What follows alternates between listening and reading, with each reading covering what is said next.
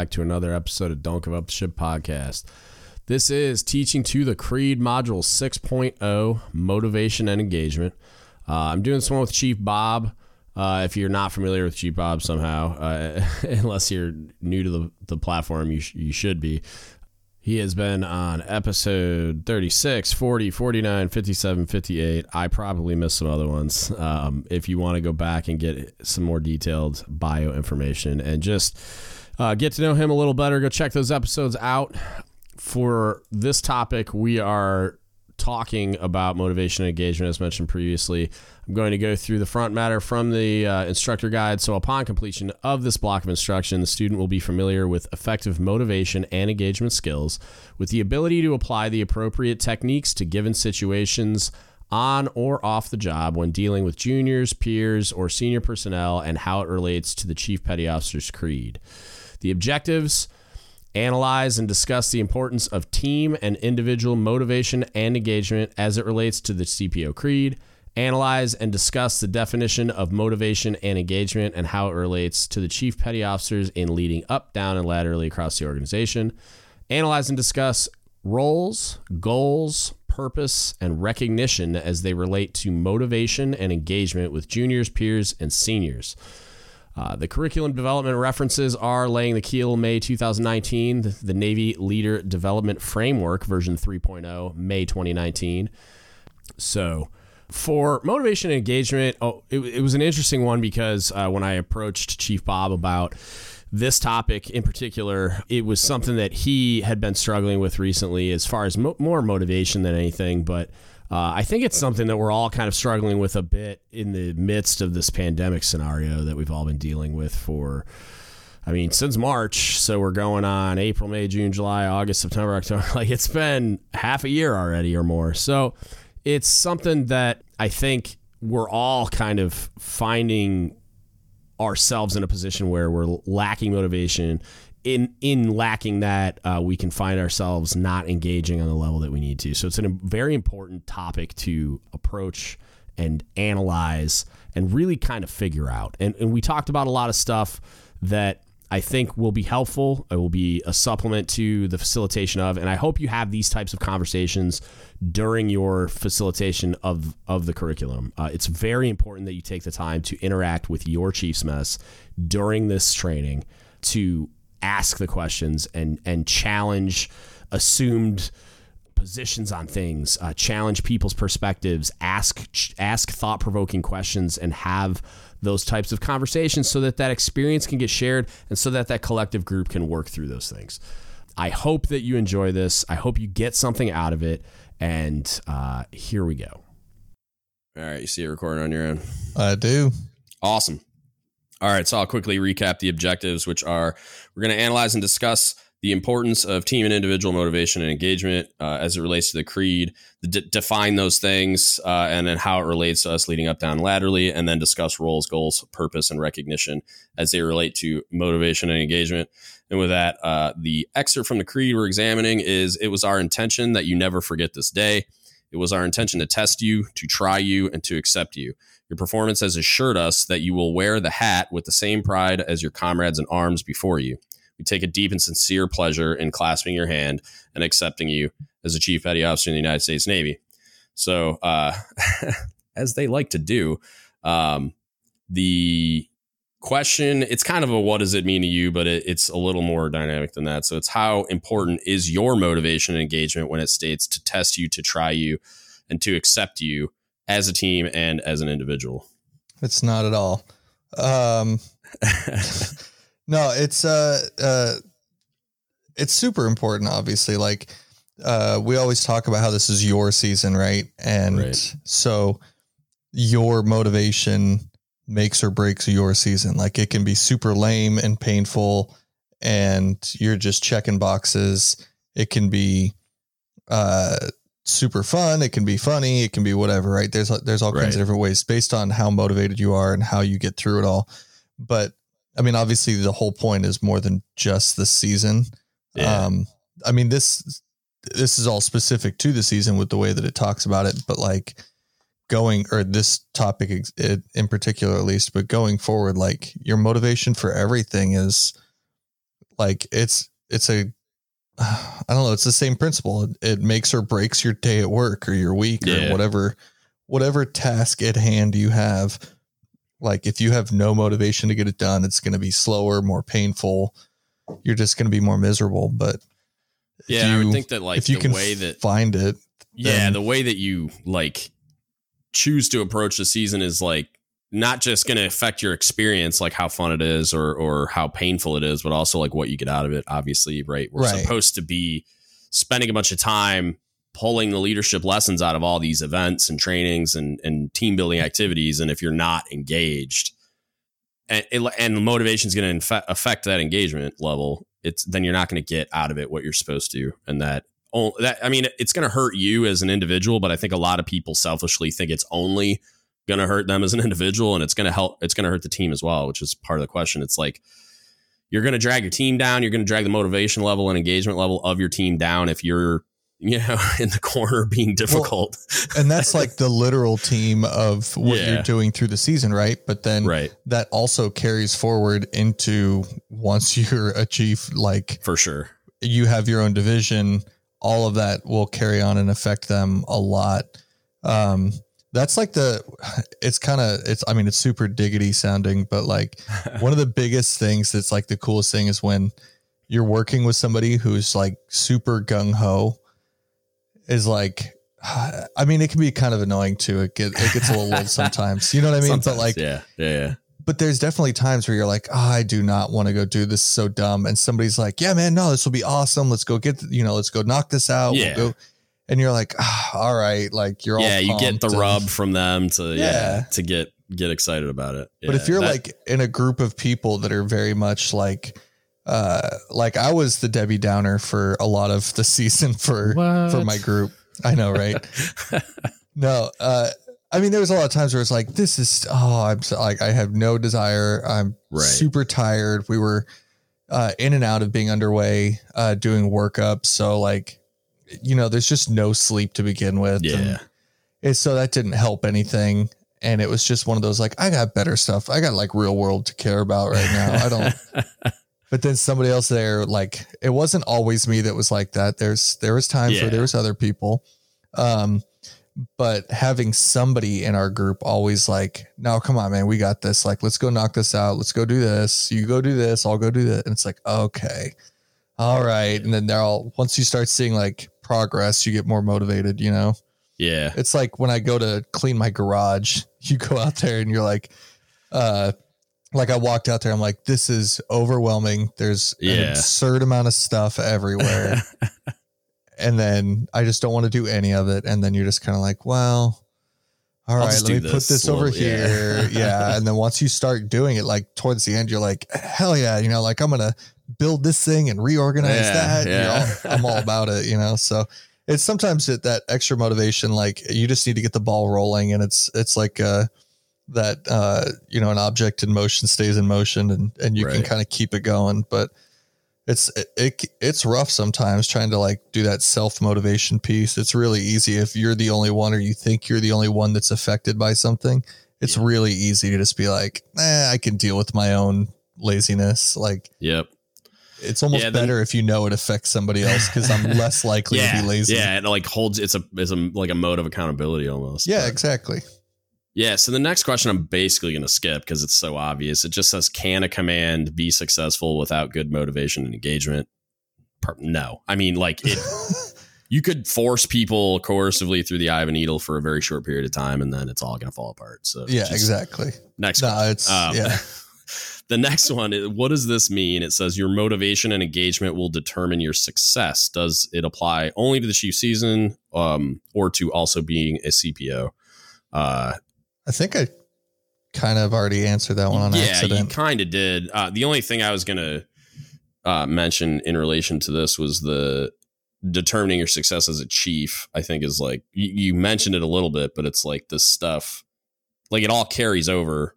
So it's something that it's not just a season thing. You know what I mean? And I think you've mentioned that before. Nothing should be just a season thing. The season isn't to prepare you to be the best possible select, right? It's like, to prepare you to be a chief. So the definitions of motivation, Cambridge, enthusiasm for doing something, Oxford, a reason or reasons for acting or behaving a particular way. Not even going to read the Merriam-Webster one because it's useless. Engagement defined.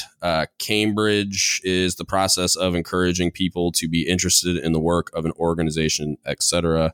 And then Merriam-Webster, emotional involvement or commitment. What does the definition mean to you as a chief within the mess as far as motivation and engagement go? I think we already kind of knew what they meant, but those are the literal definitions. Right.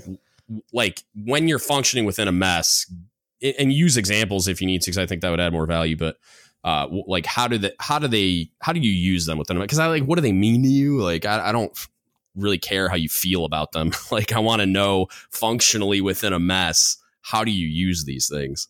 The motivation. Yeah. Like how do you functionally use your enthusiasm for doing something, a reason or reasons for acting or behaving in a particular way? And this could apply to your division probably more commonly than it does when we're like, I feel like a lot of the questions are phrased like, how do you use this as a chief? Well, as a chief, you're using it to motivate your division and keep your division engaged in the things that you're doing. So like, how do you use it as a leadership tool?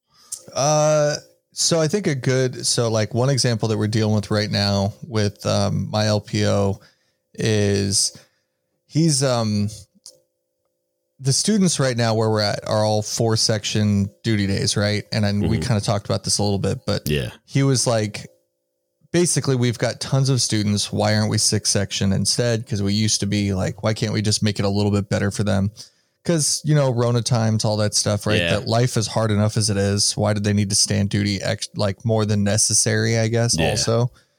And there's, part of the reasons for that were to prepare them for life on the boat and yada, yada, yada. And that's whatever. That's neither here nor there. But his point was if we can make it better, then why don't we?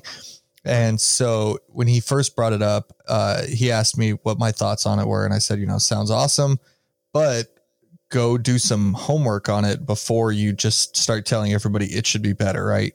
Like whenever that standard annoying chief thing, when people come up to you and tell you something doesn't work. And we always say don't come to me with problems, come to me with solutions. Yeah. Which I totally get it. It's super annoying. And I didn't phrase it the same way to him, but I basically said hey, I agree. It could be awesome, but you're not going to get anywhere just telling people. Right. That how could it be awesome? How could it be better? Don't tell me it could be better. How? I want to know your plan so that because evidence and fact-based things facilitate an argument. Yeah. Right. And not only that, but show me that you say it's possible, but do you really know that, or are you just theorizing off the top of your head, Right. So I just told him hey, call a couple of guys, do some back of the napkin math on it real quick and just see if it's at a cursory check, is this possible? Does it make sense? And the guy was kind of him-hawing around about it. And he wasn't the actual guy who was in charge of it wasn't necessarily opposed to it, but was kind of felt like he was getting tasked with the rather large task right off the bat and out of the blue. And so he's like, well, I don't know. It seems fine the way it's working. And it's it's not broken, but it could be better. Right. Was more of his point. And he was just kind of looking at it I'm not trying to do a whole bunch of extra work that I don't need to do. Hey, this is what happens when you have good idea fairy moments. You have to manifest them into reality. Well, so my LPO was the one who was pushing all that. And so he was all about it. Different guy got tasked. Yeah, exactly. He was asking a different guy what the actual watch bill coordinator, the feasibility. And that was the guy who was kind of Yeah. Okay. Gotcha. Which I can understand, if you were doing something that worked fine, having some random person that's uninvolved just come up and tell you you're doing it wrong and it should be better. I'd kind of push back initially too, but anyway, so he did a whole bunch him and another guy spent way too much time, not way too much, but a ton of extra time, trying to find a way to make sub-school staff or sub-school students better again. Right. And so he started going through finding, he mapped out the lounges at each of the barracks and paint and like said, hey, this is what they are now. This is where we could put a pool table. Here we could put a ping pong table. I want to add a TV to this wall with a PlayStation and whatever, right? And he did all of this extra stuff and went back and was trying to pitch it, and people were still kind of him-hawing around like, that sounds like a lot of work that you want me to do. Yeah. And so eventually I was like, hey, it's hard with a bunch of these people that you're trying to convince. Like, you're trying to talk to all these other chiefs, senior chiefs, master chiefs, and he's a first class, and it's easy for them to be like, nah, I just don't want to do that. So I said, go talk to the CMC and see what his thoughts are. Cause like maybe he doesn't want 6 section. Maybe he doesn't want that stuff. I don't know. So I said, go get his take on it. And so we talked to him, and he basically said like, yes, do it now. Yeah. I want 6 section. So. Yeah. He's like, I want it by Christmas. I want this. All that stuff is awesome. This is what we're going to do. Updated a memo. He had like 3 memos out by the end of the week that changed a whole bunch of stuff. He rewrote watch or qual cards to like reduce the amount of stuff by 30%. He got rid of a bunch of watches. Like, he made some like huge changes really quick. That's awesome. And then CMC was like, yep, we're going 6 section by Christmas. And this happened like a week ago or 2, maybe a week and a half ago. Are the students throwing rose petals at his feet everywhere he goes? Not yet. I don't know how much they've noticed or seen, but so he pushed through, and then they were like, okay, well, we're going to add 2 more watches. We need 2 more watch bill or 2 more head section leaders for those 2 sections. And so him and the guy that was working with them said, that's us. We'll do it. Yeah. So they're taking over as those head section leaders now. And they've done they basically handed a binder to everybody with questions and said, just do what this sheet says. Yeah. Like, we did all this work already. And so then everybody started seeing it, and then heard the CMC was all about it. And everybody's kind of like, yeah, okay. And so now everybody's looking around like, hey, when can we get like a paint team set up? And when can we do this? And all it took is like a couple of guys. It was a slow start, right? It was that like rough starting motor, but once they got it going, now everybody around them is like, yeah. And then I don't know, maybe it sounds bad, maybe it doesn't, but it's reality. When you have a couple of first classes pushing to make a bunch of these big changes, it makes all of the chiefs that are around that are uninvolved are kind of like, man, I can't have this first class looking better than me.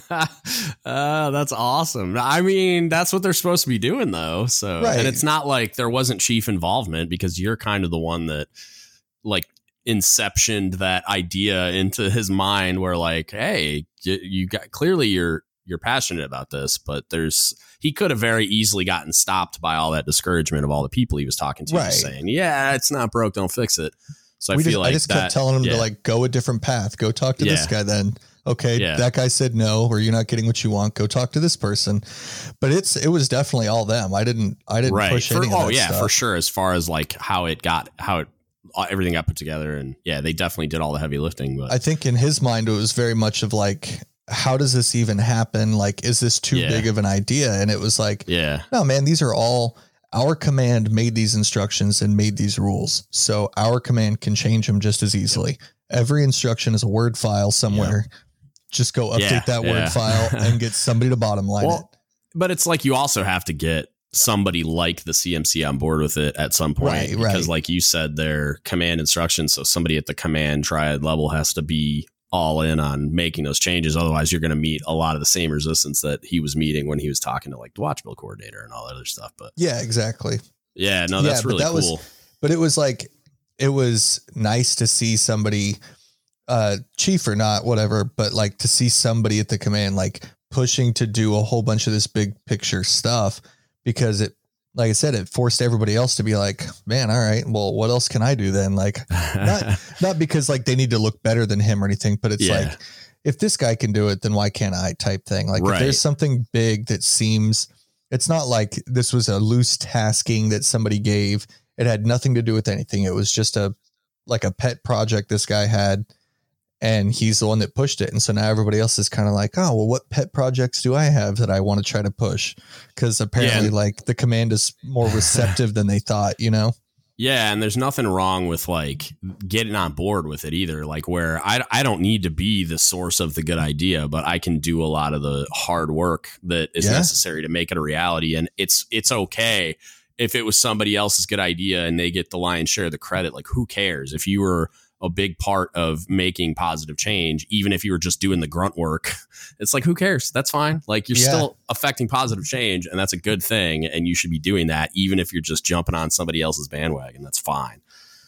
Yeah, no, that's a big thing. There's a lot of people that were like, hey, all right, well, I've got like some drywall tools at home and I've got this, or I can help like, there's a lot of people that have jumped in to volunteer their efforts. They just didn't want to plan it, you know? Right. They just didn't want to be the one that was like in charge, which is completely fine. Right.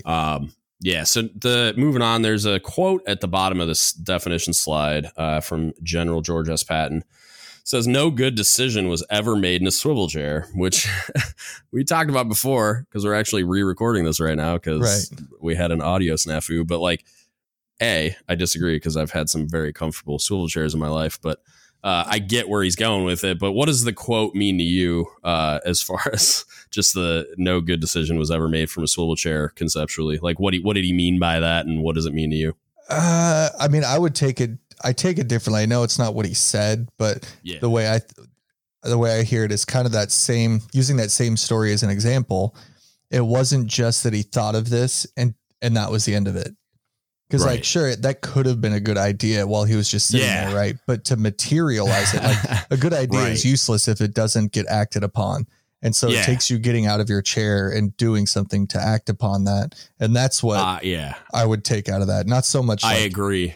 You can have a great idea, right? Like I'm sure plenty of Pulitzer Prize winning ideas have been from thought of a whole bunch of good idea fairies sit in swivel chairs and pontificate about how they could fix all the problems of the world, and then when it comes time to actually affect any real change, they're just still sitting in their chair not doing anything. So. Right. It's the action piece is kind of what that hints towards, and that I do agree with, though. Like, you do need to get up and make something happen, or like figuratively, maybe, I don't know, whatever you're trying to change doesn't literally need you to get up and do something physical, but it requires action.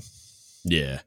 The next question is asking for examples of kind of an experience where somebody was not engaged or motivated, and just like how it was negative. I think the biggest that I can see is, I'm sure you've seen it too, like any of the CPOA meetings, when somebody's like, hey, I want to, like the big one is fundraising, right? This year has been terrible for fundraising because you can't do anything in a group because everything gives everybody the Rona. Right. So it's easy to just be like, well, just can't do fundraising. Just got to get over it. Yeah. Not trying to figure out a way around it. Yeah. Right. And just in initiation planning was like that too. Everybody's Microsoft Teams, Zoom, like with everything. I'm like, no, like, get creative, figure out a way around. Like, yes, somebody's eventually going to tell us no, but I'm going to push until someone tells me no, or until it's clearly a bad idea that I could get away with, but it's not, something I should be doing. Okay. Got it. Cause if I push hard enough, I'm probably going to get into that territory where, like, somebody's going to say yes, but it's probably not a great idea. But just finding creative solutions to the problem instead of allowing things to happen and getting comfortable. Yeah, that's, I mean, it's easy to sit there and just to be the no guy and just say no to everything. Yeah. Because it doesn't require you to do anything. Right. But it takes some effort to get any ball rolling. But that's like the most common one that I've seen this year. And it's not like, it's never been a major, it's like somebody will say, hey, how about we do a burger burn? And it's like, nah, that requires a bunch of paperwork and all this. And it's like, okay, well, and usually, a mess large enough, like ours is pretty big. So, eventually somebody's going to be like, well, like, what? It's paperwork. How hard can it be? Like, let me see what I need to do. I'll look into it. And once it's been approved, then you're like, okay, well, I guess there's, the no only carries so much weight when you're like, hey, I've broken all barriers. We just need to physically show up and do it. And it's show up and help. Okay. Oh, okay. I'll do that. Yeah. Yeah. And I've seen the one that frustrates me the most. I don't know if it frustrates me the most, but like, I feel like it doesn't get talked about or acknowledged a lot because it would involve somebody admitting that they're failing mostly. But it's like, and I feel like I've been a victim of this myself a few times where it's like, am known as a guy that gets after it, right? I'm passionate about a lot of things and very motivated, high energy. I'll stay at work until someone tells me to leave kind of guy. But there's times where I'll kind of lean on that idea people have and get comfortable. And it's like, I still think I'm operating at a 10 and I'm operating at like a 6. Right. It's like, but because I've always been that guy, it's like I get comfortable and I power down a little bit. And sometimes I need people to kind of kick me in the butt and be like, hey, are you really doing everything you could be doing right now? Like you were like the example you gave where it's like, I might be sitting there letting a problem just exist and not questioning it or not asking why. Or I get so like frustrated and sick of being the only one that's shouting at the wind, asking why, that I'm just like, you know what? Fine. Like we can just you can just live with that problem. And it's like, no, like I want to be the one that is forcing the positive change that needs to happen. And so it's like, and a lot of times I'm that guy. I'm the catalyst for the change that needs to happen because I'm pointing at it and saying, what's going on over there? Or why is this like this or whatever? And you got to be persistent a lot of times to the point that you're going to annoy some people. But I've also been the guy that I sit there and I see it and I know it's wrong or it could be better. Like you were saying, and a lot of it is stuff like that, where it's like, nothing's on fire. Like no one's getting hurt necessarily, but like, man, life sure would be better if those students were 6 section, and I know it could happen, but it's like, do I really like, I got to be the guy that does this too, and that's how you justify it and rationalize it in your mind is like I've done all these other things. Can't somebody else pick up the heavy thing for once? Right. Like, and it's, you rationalize your way into sitting there and doing nothing. And what usually gets me in those is it's like the hard part is depending on what the problem is, right? Like everybody has a bunch of things on their daily to-do list. And so it's depending on what the problem is it's like, does it crack my top 5? Yeah. If not, it's going to go to the bottom and I'm just going to complain about it. And which I know isn't right, but like there's only 24 hours in a day. And there's only so much like you can only tackle so much at a time. Right. And then, so part of it like might be bringing up like with the student stuff, right? I might be saying something like it's not at all how it happened, but say it was me that brought that up and said like, why are they 4 section? They should be 6, but it's like, I don't have time to go do all that. Yeah. And it's like, again, it's not the end of the world. It's not broken. It could be better. Sure. But it's not the end of the world. And, I've got other like more pressing deadlines that I have to worry about. So I'm working on other things. But if me saying that out loud might trigger somebody else who's like, hey, look, that might be something that I can tackle. And that's not always the right answer, but like, sometimes or even like that's what actually purposefully delegating it. Like you going to your LPO, he's the one that had the good idea, right? Yeah. Like, he was like, okay. Yeah. So like going to your LPO and saying, hey, is this even possible? Can you guys look into this for me? Cause I don't have time, but I really think this could be a good thing. And then just walking away and it's like, oh, so it's almost like you're giving them permission to get after that problem. And it's like you already know just through conversations or just from listening to him talk to someone else about it, that it's something that he wants fixed.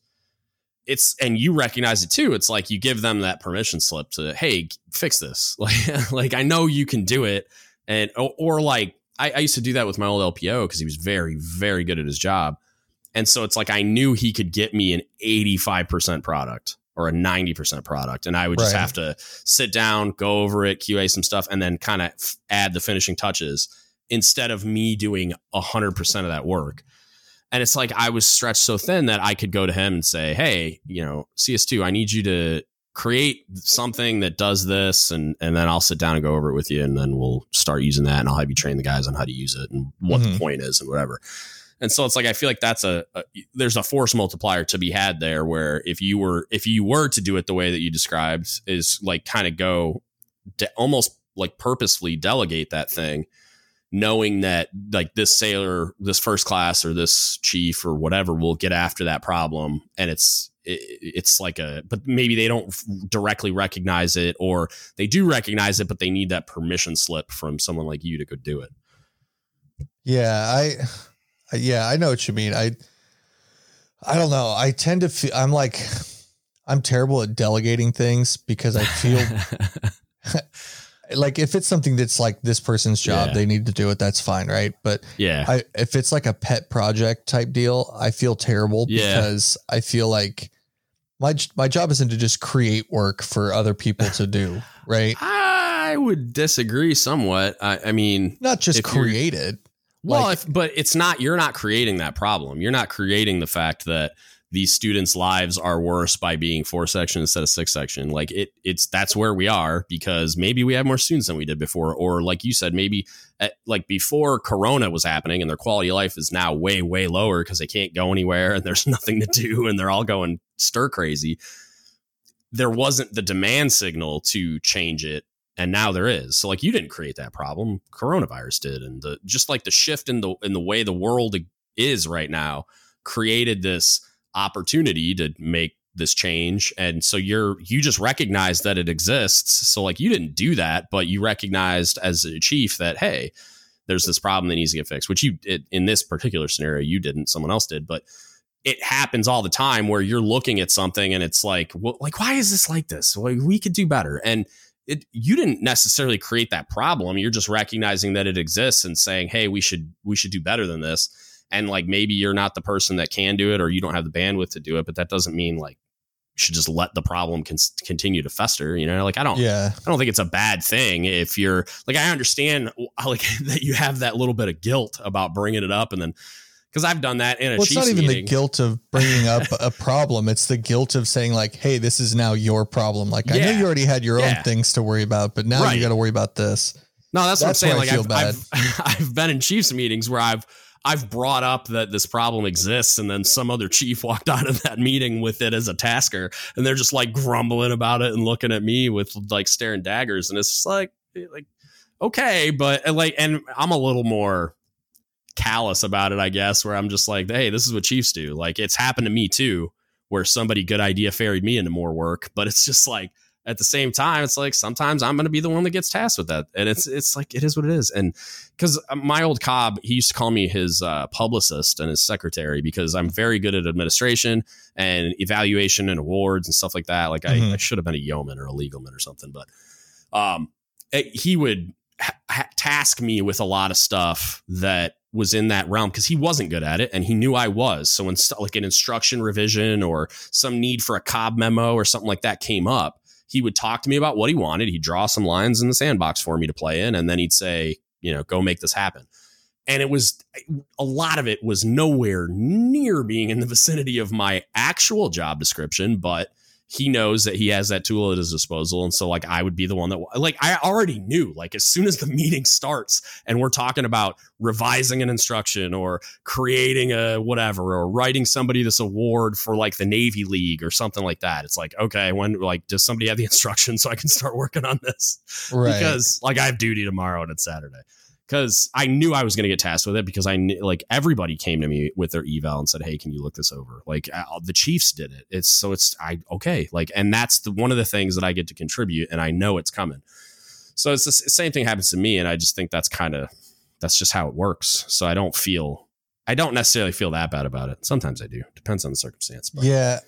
Usually if it's something that's just a total like pet project that I don't have time for or whatever the case is, usually what I'll do is I'll stand there like when I go do our weekly quarters or something. It's usually on a Friday. I talk to all the students on Friday. And then after that, I go in and talk to all the staff. And I'll just kind of throw it out there, like to the division. It's like, there's 10 of you, somebody like, I don't know exactly what every person's daily workload looks like or what they're working on, or if somebody's dying for like a project to help, you know, look better or whatever the case is. So that's usually when I'll throw something out there and I'll say like, if it's a total pet project and I'll just say, hey, I want somebody take this and go with it type deal, which I know isn't the best because that usually means nobody's going to do it, but I haven't been burned by that yet. Typically, luckily my LPO is great. And so he'll take it down and he'll start, if nothing else, or if I haven't heard anything for a few days, I'll ask my LPO about it. Yeah. Cause he's in the same office with them. He works with them daily. So he's like, hey, this guy needs something, or this guy he's doing nothing or whatever the case is. And so he's a lot better at picking that one person to task, or at least making sure that somebody is working on it. Yeah, and that's usually, I would say the same thing differently, where I'd basically tell my LPO, like I would direct them to, hey, make sure somebody does this. So I'm not telling him who or how he needs to make that happen. I'm just like, hey, this needs to get done. Hey, CS2, this needs to happen. And he'll, okay. And I just let him figure out how it's going to happen and who's going to do it. And he can manage his manpower however he wants. But it's like you're basically just throwing it out in the ether. But I point it in his direction because I'm giving you the workload. So it's a lot of times those were like we would do officer LPO call, it would end. And then I'm sitting down with CS2 going through what needs to get done that day. And then the next day and then throughout the week. And hey, by Friday, make sure somebody does this and let me know when it's ready for me to come check it or whatever. And so, yeah, it's like kind of the same thing where you're basically doing that because you understand that your LPO is writing it down. Like if nobody was doing that, then you would be getting burned by it. And then you would have to change your approach. But it's like you're basically doing the same thing without directly saying it to him because he's writing it down and taking care of it. But next question is, how do your sailors view you? And then, are you sure? I hate how they phrase the question, but I like the intent of the question, if that makes sense. So like, it's just like it is an examination of your self-awareness. Yeah. And then how do you validate it? No, that is, I mean, I have no idea. That's like the biggest cop out. Cause I have like what I like to think people think of me, but I don't know that, like, I know what my superiors think of me. Right. Cause I see that on an eval or a midterm. So twice a year I get told what they think of me. Yeah. But I don't know that my division thinks the same as, you know what I mean? Cause like, I wouldn't expect like a second class. Like when I was a second class, I didn't look at it and be like, my chief's doing this because he really needs to like help out more in the chief's mess or whatever. Like, I don't know. You know what I mean? That's not like a thing that I cared about. I went, well, chief's a jerk making me stay here longer, you know? So it's a different perspective depending on how you look at it. But there's I can never remember the name of the book, and it's one that I've been meaning to find for a while and read, because I don't think it's English it wasn't originally written in English, which I think is probably why I have trouble finding it. But it's called like 1,000 and 10,000 or something to that effect. Okay. I need to find it, but it has to do with the fact that there are like 10,000 different versions of you, right? There's you as what you see yourself as. To your wife, you're a different person. Your nephew, you're a different person, right? Like, you have all these different yous that exist, but really it's just you, and it's how you present to each person. And I've examined that. Like, I started to examine that really closely when I was at the A school, where it was like, because I quickly realized as I was overcoming my fear of public speaking, because I had to do it all the time, right? And it started small with standing in front of, I think it was 36 students when you're just instructing. And then I'd get in front of, probably with families and everything. It's probably like 60, 70 people, but it's in like an auditorium. I'm on a stage. There's lights and stuff. So it's like, that was nerve wracking. And then when I'm SEL, I'm standing in front of 150 students, 25 staff members. There were times where I'd go to an Air Force graduation as a guest speaker, or I'd stand in front of Air Force Final Form, 500 airmen, and then the NCOs. So it's like, you're standing in front of this huge group of people talking. And it's like, as I overcame that fear, like one of the mechanisms for it was I just picked up on how the students viewed me. Like, they thought I was a superhero. And it was just like, it became very simple for me to stand in front of those groups because I know how they view me. Like, these kids perceive me as superhuman. They think I'm a character in a comic book.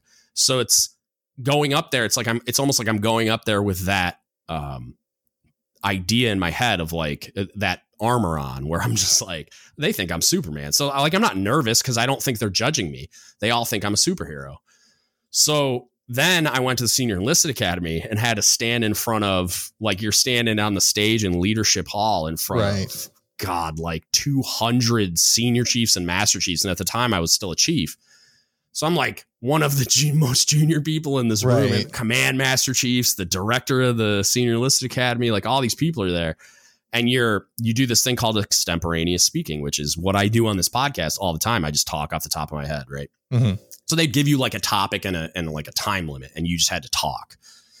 And it was like that. I was surprised at how nervous I was because I was so used to doing this. Like I didn't even think about it until I got on stage, because I was just like, I do this all the time. I stand in front of 500 people and talk off the top of my head, and I do great. So it's the different audience, like these people are definitely judging me, like, and not not in a bad way necessarily, but like they're definitely not looking at me like I'm a superhero. They're looking at me like I'm junior to them, and like that I got a lot to learn. And so that was a huge difference. And then I started, my now wife came and visited me at the A school. And so she contrasted how I am with her. And then she came to the schoolhouse with me, and she tells the story all the time where we were in the we called the IOD office. It was the instructor on duty. Mm-hmm. And we're in that office. And so students come by there all the time because the instructor on duty is an NMTI usually, or one of the A school instructors is just on duty. And they're the belly button for everything. Like you got to go in and sign out in the Liberty log, and there's like Liberty cards, and the duty people are coming in and out, like the duty section students and all that stuff. So there's people constantly coming in and out of the office, and they got to knock 3 times, request permission to enter, all this stuff, because it's initial assessment training. So that's kind of a lot of the stuff that they're doing. And so I'm in that office talking to my instructor on duty. We had just done a graduation. I wanted her to see it and see what I do and see where I work. And I introduced her to staff and stuff. So it's the end of the day. I had to go by the barracks where this instructor on duty office is for something. And I'm like grabbing my stuff, getting ready to leave. And she's standing there waiting for me. And one of the students like just walked into the office without knocking or anything, and I immediately caught it and snapped into chief mode and was like, you want to try that again and step back out and maybe follow the procedure that's posted on the door like you're supposed to. And it was like I was barking at the student, like I wasn't yelling or anything, I was just like correcting them, but it was like I went into that mode, and she had never seen that before. And it freaked her out. And like there was some other instance where I did lay into a student. It was like a disciplinary thing where a student was doing something super inappropriate, and I snapped at him on the quarterdeck. Like, well, it's like we had our naval quarterdeck, and then once you got past that, there was like the Air Force had like a customer service desk that's like their equivalent. And it was in that area, and I like lit a student up for doing something that was super inappropriate, like inappropriate language, treating a student the way they shouldn't, like horseplay kind of. Just kids being kids. But and she saw that, and she was like, we got in the car and like we're driving back to my house, and she was just like, I don't know how I feel about that. Like I've never seen you like I didn't even know that was like it was different. And it's something she just didn't think about until she saw it. But of course I'm different at work than I am at home. So yeah, like that you become very aware of it, because she was like dumbfounded that I was a totally different person at work. And it's not always like a lot of the chiefs saw me as this like very similar to the way she sees me. Probably not exactly the same, but closer. And so you start to see that, like where some of those lines are and how very different you are. And that's some of the stuff that I was going to say, like for you, especially, like, I think that you and I talk a lot about what happens to you at work and kind of some of those things that go on. And so that's probably one of the ways that you stand in front of the mirror and get some of that self-awareness is you talk to people like me, you talk to your CMC a ton. But yeah, for the junior perspective, like I got lucky and had an LPO that was 27 years old and had some life experience. So I would sit down with him and he looked at me like he looked up to me a lot. And he definitely had a little bit of hero complex is the wrong way to say it, but like a little bit of that, like a really mild version of like, he looked up to me a lot, but he was also willing to tell me, like, if I would sit down and ask him, he'd give me he was scared to like say the wrong thing a little bit, but he would give me a more mature answer than a 21-year-old probably would, as far as like, if I asked him like, hey, am I wrong about this? Or like, am I doing something stupid or whatever? He would usually let me know. Like if I was, he would tell me like, yeah, this is stupid. He's like, I don't think this is a good idea at all. And then he would explain why. But he also knew, because I spent a lot of time building that relationship and making him understand that he wasn't going to get in trouble for telling me like something honest. Like especially if I asked for it, like he'd be a little more apprehensive about volunteering that unless he was really passionate about it. But if I sat him down and asked him, which I think a lot more people should do, and make it okay that they answer honestly, even if they don't do it with the tact that he did because he was more mature, it's like, because you got to kind of wade through that a little bit. Right. It's like an 18-year-old's going to tell you some crazy stuff sometimes, and you just got to like decipher it, or ask following questions or whatever. But I think it's a really great way to get some of that feedback, especially if you know there's always a sailor on board a submarine that, if I give them the opportunity to take a shot at me, they're gonna do it. Yeah. So if I go, hey, FT2, am I good at this thing, or what do you perceive negative about me, or you open that door for them, they're gonna unload. And you got to be ready for that, and you got to be willing to receive that in a positive way and like laugh at yourself, and then maybe ask some follow-on questions, because a lot of times what you get is, on top of being sarcastic and brash, they're also really intelligent. And when you start to have that conversation, they start talking to you, and you get that interaction and get a lot of really, really, really good feedback. That's that's another thing that I like about the LPO that I have. It's because he's we ask him that not often, but every once in a while it'll be like, he'll come in constantly and just say like, hey, what do you need from us? Are we doing this okay? Is this okay? Type thing. And it's just making sure he's on the right page. I think we've given him enough trust, and he's caught on that, like, I don't need him to check with me on everything that he does. Right. Like, I trust his judgment. I know he's on the right track. Every once in a while, he'll still poke his head in and be like, hey, does this make sense to you? And so we'll say the same thing to him, though, the guys in our office. And it's like, hey, what can we do to improve? Like, what do you want us to do? How are we doing? And he's one of the few that he'll actually tell us like, hey, this is what I think you should be doing, or whatever the case is. There's another guy that we used to have that was interesting. He was a bosun mate. I think he was a BM2 before he cross-rated to become a radioman. Maybe he was a first one. No, I think he was a first class when he cross-rated. Yeah. But he went through A school with another one of the chiefs in my office. They like went to A school together, except one was an E2 and he was a BM1 who'd already spent, however much time it takes to get to BM1 in the Navy. And so he's always been very like, he looks at things differently. He gets it. Like, so when you talk to him, even though he's been in for a long time, the hard part is like, hey, me and you went to A school together, and you're a BM1 still, and now I'm a chief and whatever. But like, and then so like we were in A school together, and you were already a BM1, so you've had lots of more experience in the Navy than I have. But he's always been good with that. But he was good about giving you kind of honest feedback, because not that he didn't care, but like he'd been around the block enough to know that you're not just gonna like yell at him because he says like, hey, I wish you would give me more heads up on something, or like he's better with that. But my LPO is great with that too. Like it's really important to like let them see that happen.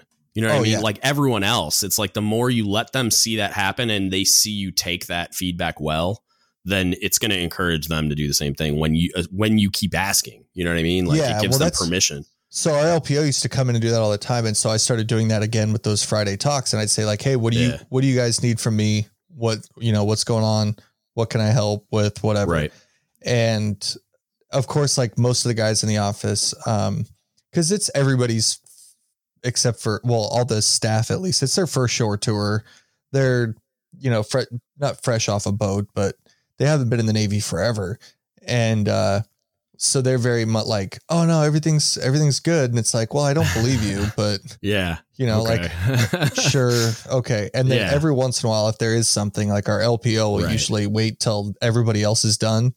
And then he was like, he said something, we've talked about it before, but he was like, hey, he's like, could I get like your schedule or something like that? He's like, because he's like, I don't know, there's a lot of times where we need you, nothing like crazy important, or I would call you, but like we come in here and you're gone. And he's like, I know you're off doing whatever chiefs do. And he was just kind of giving me a hard time about that. But it's like, the hard part with us is we're the only division in our department that's in our building.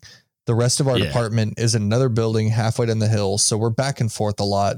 And he knows like, it's nothing crazy, but it's just one of those, like, could I get like a schedule? Like if you're going to be gone or if you have meetings or whatever. And it was like, when he brought that up and you could kind of see everybody else was one of those like, oh, you're not supposed to say that. And I was like, and the first thing I said was like, yeah, man, like I write everything on my desk calendar. I'm bad with putting it into Outlook.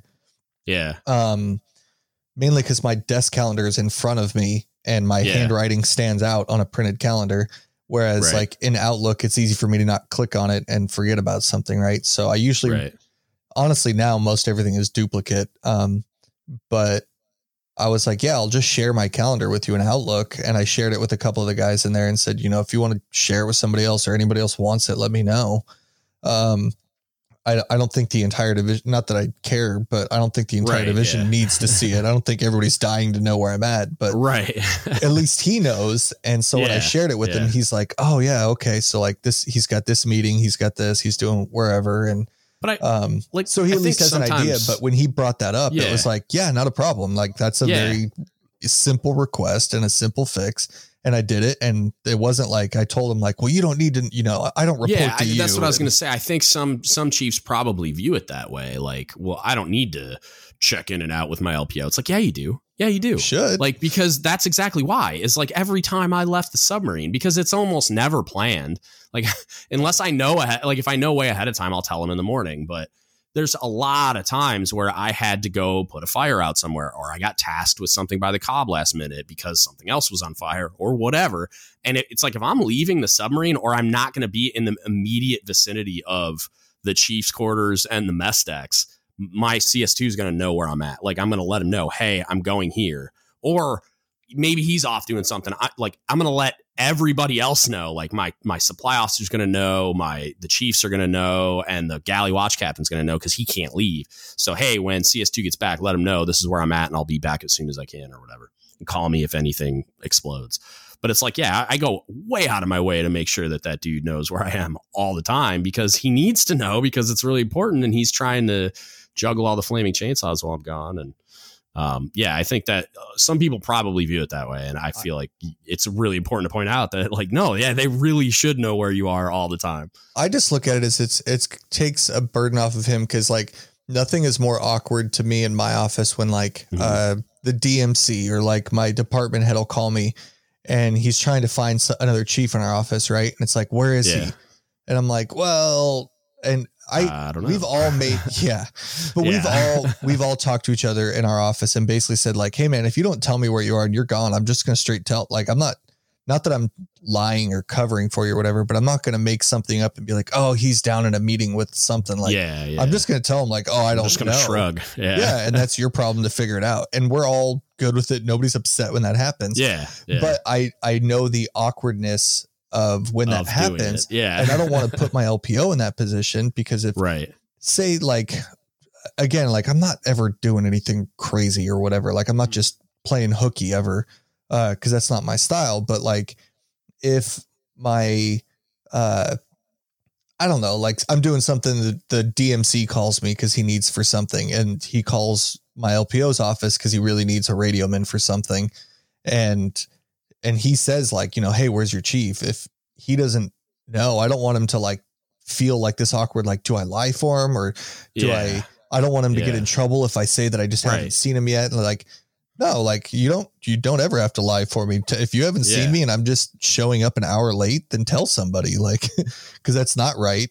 But also I'm probably not just showing up an hour late for kicks. Like there's a reason and somebody probably already knows, but regardless, like those are the types of things. Like I want you to know that stuff so that you don't feel awkward. If you get asked that, worst case, you're like, oh, let me check his calendar. And you go, oh, he's off at this meeting with so-and-so. And they go, okay. And it takes like the stress off of his mind of, do I need to cover for him? Or because that's not a thing. He should never have to feel like he's covering for me. Right. But just because I thought about it before you move on with it, the book that I was talking about earlier, it's called 1, No One, and 100,000. Okay. And the description says It says I'm definitely interested. It was an Italian author. He wrote it. It was published in 1924. But it said that it started because his wife brought up the idea to him and said that everyone he knows, everyone he's ever met, has constructed a persona in their imagination of him, and that none of those personas corresponds to the image that he has of himself. Right. And so it's like, it's just that interesting, like they're all you, but they're all different you. And I don't know. I keep meaning to get back into read it, and it's because it's a translation and it's so old. There's like a version on, well, there's a few versions is the problem. Like there's one version that's $10. There's one version that's 99 cents. There's so like, I don't know which one is, I don't know. I can't imagine. I don't know what's different about them. I'm not that well read, but I'll probably try the 99-cent version because see what it's like. Cheap, but I am definitely curious because the idea is an interesting just thought experiment for sure. If nothing else. Yeah. No, I'm definitely interested to. I hope there's an audiobook because I'm that kind of a guy. But there is. The next slide talks about extrinsic and intrinsic motivation. I usually say external, internal. I don't know why they chose these words, but they did. Extrinsic, fancy. I guess. Yeah, sounds smarter, I guess. Extrinsic is the desire to fulfill action based on external cues. So we said external there. I don't know why we didn't just say external motivation, and so it's talking about gaining rewards or avoiding consequences or some kind of negative repercussion. And then intrinsic being the desire to fulfill actions based on internal cues, enjoyment or interest in the action. So just like self-motivation. So the first question is, discuss the pros and cons of being externally motivated. Just like what traps you could fall into, or what are some of the positives of being motivated by like a carrot mentality? The hard part about the external is that you're always dependent on somebody else. There's always somebody else that has to be that motivator, that has to be that, come on guys, or something. Let's go do this. Yeah, right. Like or something. There's got to be something exterior motivating you, or you're not going to be motivated. Yeah. That's what obvious. I don't like. That's an obvious downfall to it. But, because then I feel like those are the types of people that are always on a hit list or always on hey, get this done by, like your GMTs or whatever, your NKOs you have to get done, right? Yeah. Like you're that name that's always on the list that the XO sends out and says, these people don't have it done yet. That's the downside to it. Obviously it could be a good thing though. Like if you're the person that at least completes it every time you're on that list, then at least I know like those people, all I have to do is tell them like, hey, go do this, and they will get it done. And that's great. But there definitely comes a time with certain tasks where you're like, hey man, you should know better than you shouldn't have to wait for me to tell you. You should know to get this done. And what I think a lot of that stuff is that I've kind of started to catch on to is with my staff, at least, is they don't have the Navy picture that I do, right? Like it's my fourth duty station. So I've seen enough where this is their second. They don't have that same big picture. Like, every year these things are due at the same time frame. This is, it's May, which means it's time to start doing whatever midterms or, that happens every year, every command, every wherever. Yep. And that doesn't trigger in their head. So I have to remind them like, hey, this is a thing. But I usually try to remind them like, hey, this is a thing that happens every year. Like always be on the lookout at this time frame. Ahead of it. Right. This thing happens monthly. They want to see it a week beforehand. So just know this is when this is due. And usually once they get that, it's nice because then it becomes more intrinsic of like, hey, I want to hurry up and get this done. So I'm not on that hit list or I'm not whatever. And that, without like waiting for your question, because I'm sure the follow on is the same thing, is but the next one internal, right? Yeah. So skipping you reading that, it's the same idea. Like those are usually the people that are going to be like my LPO, who's very much like, hey, I want to go get this done. Nobody tasked me to do it, but this is a thing that I want to do because either it'll make me feel better, or even if he is just looking like he's not the guy, but let's just say that he's the type of person who just wants the award that's going to come with getting it done. Right. and that's he's a weird still one doing too. it. Is it external motivation because he knows that this could get him an EP, even though he wasn't told? You know That's what I mean? true. Like, so I feel like he's being motivated by an external factor because it's like it could help him get an EP kind of thing. So if that's what's motivating him, and it's not just, hey, I want to help these people or I want to fix this problem or whatever. And even that, like the reward of fixing the problem is that, like, I feel like you're in internal motivation at that point, but it could be, you could look at it like it's externally motivated. Like if I get the satisfaction out of fixing that thing, if the thing's not there for me to fix, would I do it anyway? Like, no, because that's the thing motivating me to, you know what I mean? Right.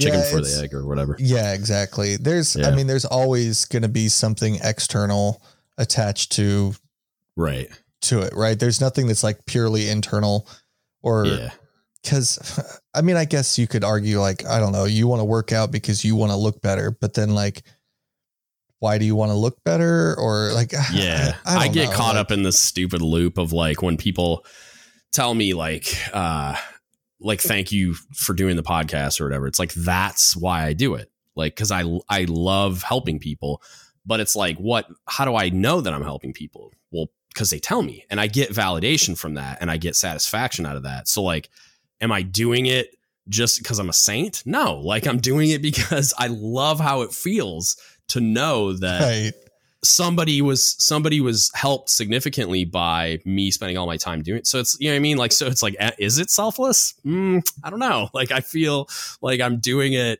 Like it's a selfish pursuit in a way. It's, you know, I guess you could say it's a really noble, selfish pursuit, but like, it's still, I still look at it like I'm doing it because I there's nowhere else I get more satisfaction.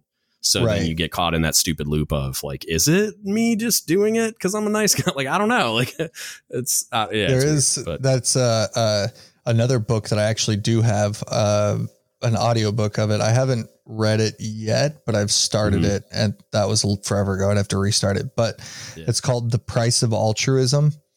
And it was actually, it stemmed from a Radiolab episode. They had a really good podcast, probably the one that got me turned on to podcasts in general, called The Bad Show. And it talked about like, what does it mean to be truly like bad and whatever, right? Yeah. And there's a really, really good story in there. And I did read another book based on that. But then they had The Good Show, and it was talking about like, is it even possible to be truly altruistic? And is there, because if there's any sort of external motivator, then you're not being altruistic, right? You're doing it as you're selfishly pursuing whatever gratifying thing happens. Yeah. And so this book, it's called The Price of Altruism. And it's a guy who basically just tried to do everything he could to help other people forever without doing anything for himself, basically. Yeah. And so as you're like listening to the story, like not to totally ruin it, whatever, it's been out there for a while, but, and I don't remember all the details of it. But you're kind of hoping that like, oh, it's going to show that like, that's a really good life. And he turns out to be happy and whatever. And it's like, no, like he dies. He's miserable. Like he dies homeless. Like he gave up his house to a bunch of squatters that were homeless. And then he like he had like no money, no nothing, no clothing, possessions. And he just like died basically homeless in his own home that was taken over by squatters. And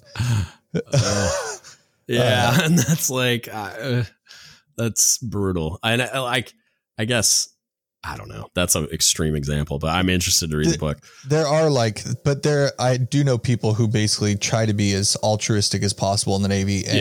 And that's one thing that the biggest thing that I've typically found is, they are the ones who don't get the recognition. So you kind of have to keep an eye out for them. Yeah. And they get frustrated and generally end up miserable and are on their way out of the Navy as like those frustrated, not necessarily vocal, but like the ones that are quietly just steaming on their way out the door. Cause I've talked to a lot of those people like, hey, why are you getting out of the Navy? Because you are really intelligent, high functioning, crushing everything, qualifying all things. So it's not like they're not getting recognized at all, but a lot of times they're the ones that like, they just do their job really, really well. And they're qualified everything they're supposed to in that realm. But before they got to the point where they were going to go out of rate and qualify all those things, because a lot of people, when they do it early, it's motivated by career advancement. And those people are just like, no, I just want to help people and do my job really well. And I want to help the ship and the mission as much as I can. I'm not about an eval bullet. So they don't get an eval bullet, and that's criminal. And so then they're like those middle of the road or like above the middle MPs they're just the ones that their chief will talk about as like, they're these really amazing mechanics or radiomen or whatever, but then they don't do anything else. So at the ranking board, they get crushed by all these collateral duty cowboys or advanced quals and whatever else. And it's just like, but without him, the reactor doesn't start up, or without him or her, the navigation stuff doesn't happen, or all the funny because I feel like you're literally describing my LPO to a T. Like, we just had this conversation with him because we had our Sailor of the Quarter boards recently. And so I was like, hey man, I need you to write a package for Sailor of the Quarter. And he's like, okay, who on? And I'm like, on you. And he was like, well, no, we got these other guys. And I'm like, no, dude, you are the guy that I'm putting up for it. And I'm like, I know that we have other good sailors, right? But like, you are the one that needs to go up for it. You are the one that deserves it. You do all this stuff. And he's like, yeah, but I don't care about that. Like, I don't need that. And I'm like, I know. And that's the problem. Like, yeah. You need to get some sort of recognition from somebody outside of me. You making him write his own Sailor of the Quarter package is also a problem, but we can talk about that later. I made him start it, and what he gave me is not all what was turned in. Anyway, I don't like letting them know until I have to that they were, especially because if they don't win, it's like I don't even want them to know they were. Even though usually. But we did actual boards. So like I had to let him know. Yeah. Okay. Because he needed to show up in the right uniform. Yeah. I had to tell him how a board went, stuff like that. Yeah. Right. So, and it was literally the next day, because it was kind of a lot. It was just another thing that fell off my plate, but it was, I don't know, somewhere in there, it just got jumbled into the mix of things. And it was like, oh, right, that's due tomorrow. I need to get that package to. So whatever. I stuck around with them. We went through it, and, he gave me what he had, and I said, all right, man. And we took what he had, and I showed him what we had written for him. I think it was like last year or something, but it was for him. And it was like, hey man, this is what we wrote on you. Compare the two. And he was just like, oh, and he's like, so do you want me to he's like, I'm just doing my job. And it's like, I know, but that's the problem. Like, you need to do things like at some point that guy, you need to make it sound like you are awesome to a certain extent. Cause like, and it's like, I understand, like I tell that story all the time where I was arguing with my CMC about whether or not I indeed went above and beyond and should have been getting a pat on the back for that, sailor of mine that was doing the White House thing. And it's just like, I'm the same way. Like, I'm just doing my job because that's what chiefs do. And it's like, yeah, but, and it's like, no, but like, I just did my job. And so like, I'm that guy to a certain extent, but then I also recognize when I'm putting it on my back and carrying other people's weight and doing things that are way outside the scope of my responsibility, but they just needed to get done. And so like, I'm picking up the load for other people. And, but there's definitely a ton of sailors like that I feel like fly below the radar. And it's like because I was just talking to somebody, it was one of these teaching of the creeds, I think too, where we were talking about like why evals aren't focused on, and I think it was Jason, on like how much you're contributing to the mission as far as like why you're not being evaluated on how good of a war fighter you are. You know what I mean? Like how good of a submariner you are. You're not being like nearly solely evaluated on like, it was Jason, because he was talking about a BM2 he had or something that he wrote up similarly for some award where he was just like, he doesn't have all the flashy eval bullets, but if we went to war tomorrow, I would want him with me. Like he's the person I would pick to go. And it's just like, oh, okay. And like, he explained why. And it was just like that. Why aren't our evals more focused on that? Cause he gave some of those cliche examples, like of the things like planning a Christmas party. Like, does the Christmas party need to get planned? Yes. Does it need to be on your eval? No, like that's not something that should be one of your 3 primary eval bullets or whatever. and you shouldn't get that much credit for it in eval rankings, right? Not to go on too much of a tangent with that, but that's always a hard thing that like I had to sit down and explain to my LPO. I was like, hey man, this was after rankings came. And so we sat down with them after rankings and like when I gave him his eval, did the eval debrief because those just happened. Right. Yeah. And it was like, listen, you're killing it. Like I could not be happier with how well you're doing with these things. Yeah. I said, here's where you're falling short. Like, here's why you're not number one. And right. It's like, you're not, you don't have this like you don't have MTS done. Yeah. And it's like, okay, well, like I'm basically done with it, but I'm worried about all these other things. And I'm like, you need to worry about yourself for a minute though. Cause that's what's hurting you. But that's a problem. Cause it's like, it's not, I wouldn't even say to him, like, I probably would, but I don't mean it this way. Like, I wouldn't mean like, hey, this is how you're falling short. Like, because you're not falling short, really. It's just this is why you're not number one. Like, this is how the system works. Right. And so you need to do these things. You need to check these boxes so that all of that hard work gets wrecked. Yeah. It was very much of like, listen, this is why you're not number one. Like, do your MTS. And I said, got it. You could think it's stupid. You can think it's great, whatever. But fact of the matter sounds really familiar. Oddly. Like, I don't know. I feel like I've had this conversation recently. Yeah. And it was very much like, you need to do this and this will help. And then it's like, you need to go get involved with the FCPOA. And he's like, I hate the idea. Like in his mind, he's like, I'm doing all of these great things. And I said, you are. And that's awesome. But the problem is things like FCPOA, like constructed.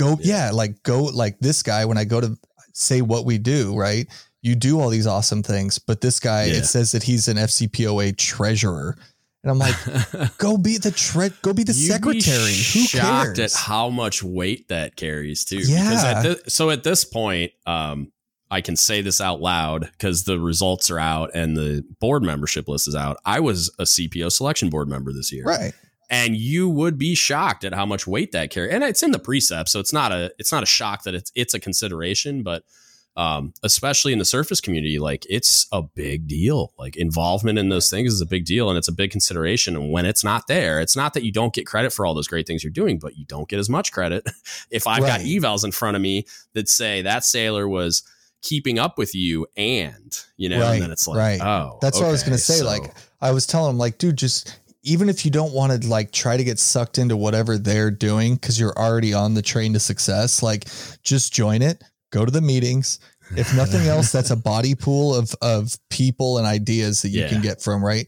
And then I was like, go be the secretary. All you got to do is email something out once a month. Go be the treasurer, right? Like the same thing. You're going to email out the money or whatever. Like, just pick something that you can do so we can say that you have FCPOA involvement. Because whether or not we are, I feel gross even saying it out loud though, because it's like you're just like, well, just go do it just because. And it's like it's like conversation. So the joke I made earlier about like I feel like I've had this conversation before is because me and you just talked about your MTS qual and how you need to get your MTS done. And we went down a similar road of like why? Not that it can't have value because like I really do think that the master training specialist program's heart was in the right place when it was developed, but a lot of times the way that it's implemented in real life is it's just a check in the box, and a lot of people treat it that way. And I'm sure there's a command out there doing a great job with their MTS program. That's not what I'm saying. I'm just a lot of places, including at the A school I was at where I got my MTS. I took the program over because I wanted to fix it because I didn't think it was getting implemented correctly, but and a lot of it revolved around, I thought that instructors should be getting better prepared to be good instructors. And then I thought they should be evaluated in a way that further set them up for that success and then validated that they were properly trained down the line. None of which was happening previous to that. It was just like, hey, complete this qual card, take this test, and now you're an MTS. And it's just like, no, that's not what this is.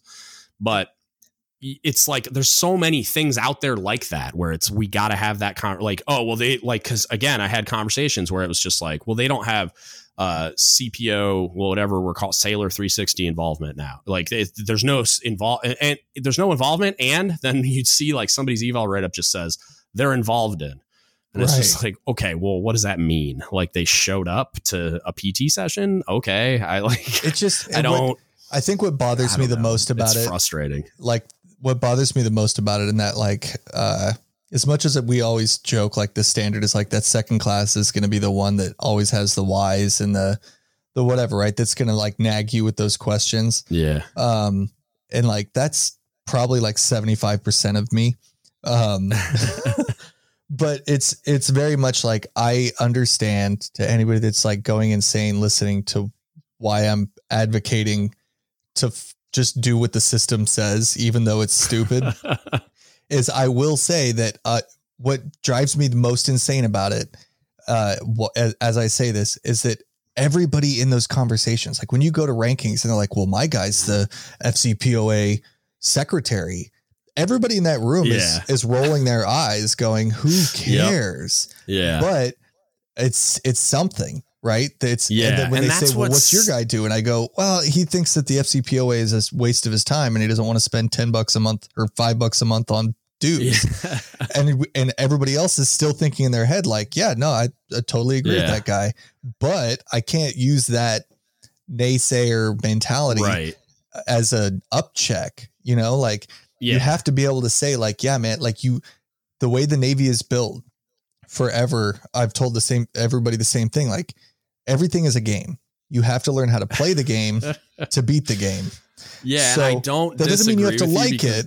I do say the same thing about like when I did, I all the way back to like, I think Enlisted Evaluations was probably like one of the first dozen episodes I did.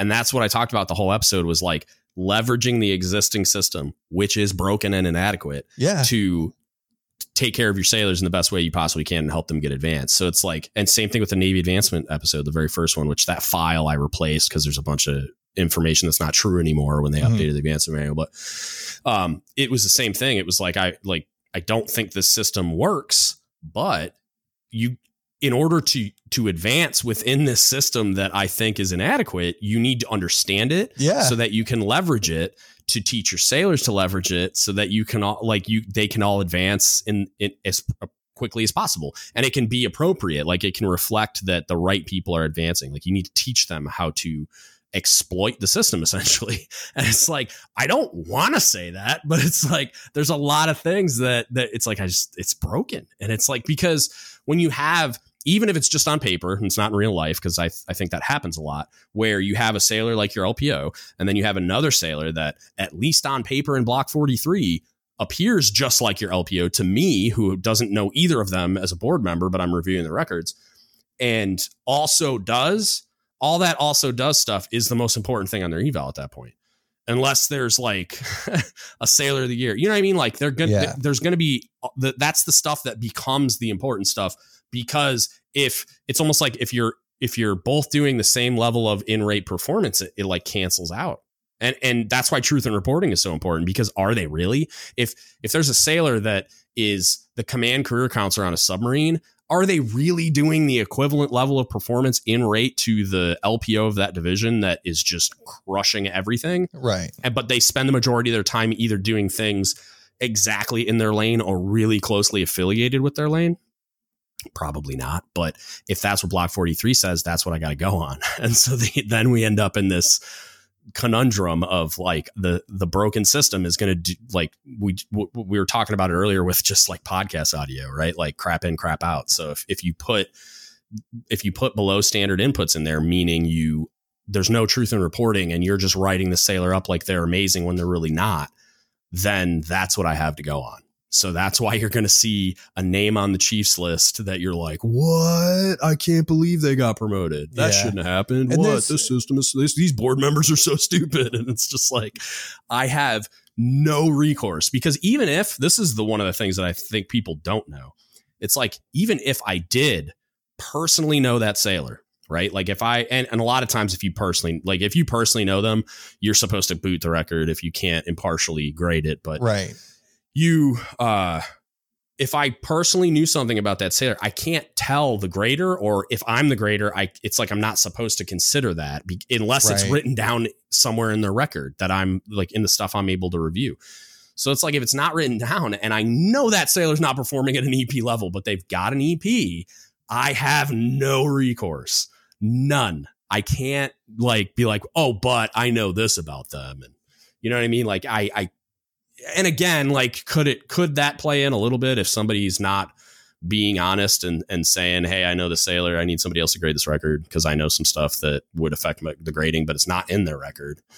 You know what I mean? Like, you get in this weird spot where you're just stuck and you're like, okay, like I have to grade what I'm looking at, because I've had that conversation with a mentor of mine where he sat the board a bunch of times, and when I made senior chief, someone else made senior chief, and I was like, what? And so, like, I found him and I was just like, really, man? Really? Because he was the one on that board. He's like, he had the evals. Like, I can't, I feel the same. He felt the exact same way I did, but it's like, he had the evals. What do you want me to do? Like, I can't, I have no recourse. I have none, which is why truth in reporting is such a huge deal. And ironically, the next question, which I think we've probably mostly tackled, is which type of motivation is better for building toughness and lethality, right? Which is exactly what we were talking about at the beginning with that example that Jason kind of posed that question, like, why aren't evals structured that way? It's like, I feel like that's how they should be structured, because I feel like it would fix a lot of that problem. And I think a lot of those things should just be completely explicitly worded in the eval manual as excluded from consideration when evaluating a sailor's performance on a periodic eval. Like, I don't think that bake sales and like Christmas parties and like the rec committee stuff, like, that's just esprit de corps stuff. That's just you being involved in the organization. And yeah, that's good. And I'm not saying awards shouldn't come from that. I could see that affecting like Sailor of the Quarter. Maybe I could see that affecting, like, maybe they get like a flag letter or a spot NAM if they do just an incredible job. I could see there being some other type of recognition, but on a periodic evaluation, I don't think that stuff should be considered at all. Some of the collateral duties, even, like, I think there's some that should, because, like, again, I go back to the career counselor example on a submarine, because I did it as a young chief. And it's such a monstrous collateral duty if you're doing it right. And I was a division chief, and I was the department chief, and I was a bunch of, and it was just like, thank God they didn't make me stand watch at the time, because I don't know how I would have done it. But it was just like, it's a monstrous collateral duty. If you're able to do both, not only are you barely sleeping, but if you're able to be an LPO, which, because most times it's a first class, and you're able to successfully be a career counselor, I feel like that one should probably be rewarded accordingly. I mean, and it likely will with a Sailor of the Year bullet and everything else, but it's just, there are some that I'm like, yes, that is contributing to toughness and lethality.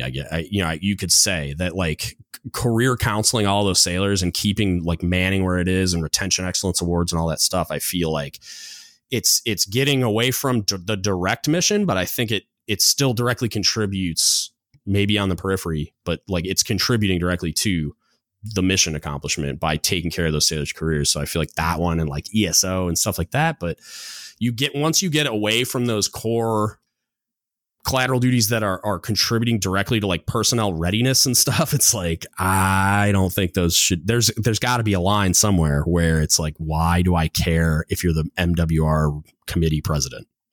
Yeah, no, like, come on. What kills me is, like I said, it's a mix of trying to find the balance of knowing the game and how to play the game, but that doesn't mean limit yourself to that, right?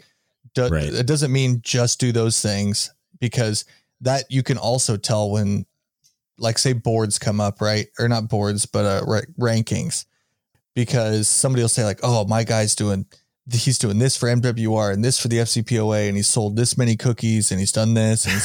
And it's like, yeah, but that guy's kind of a terrible, like, we all know this, or whatever the case is, right?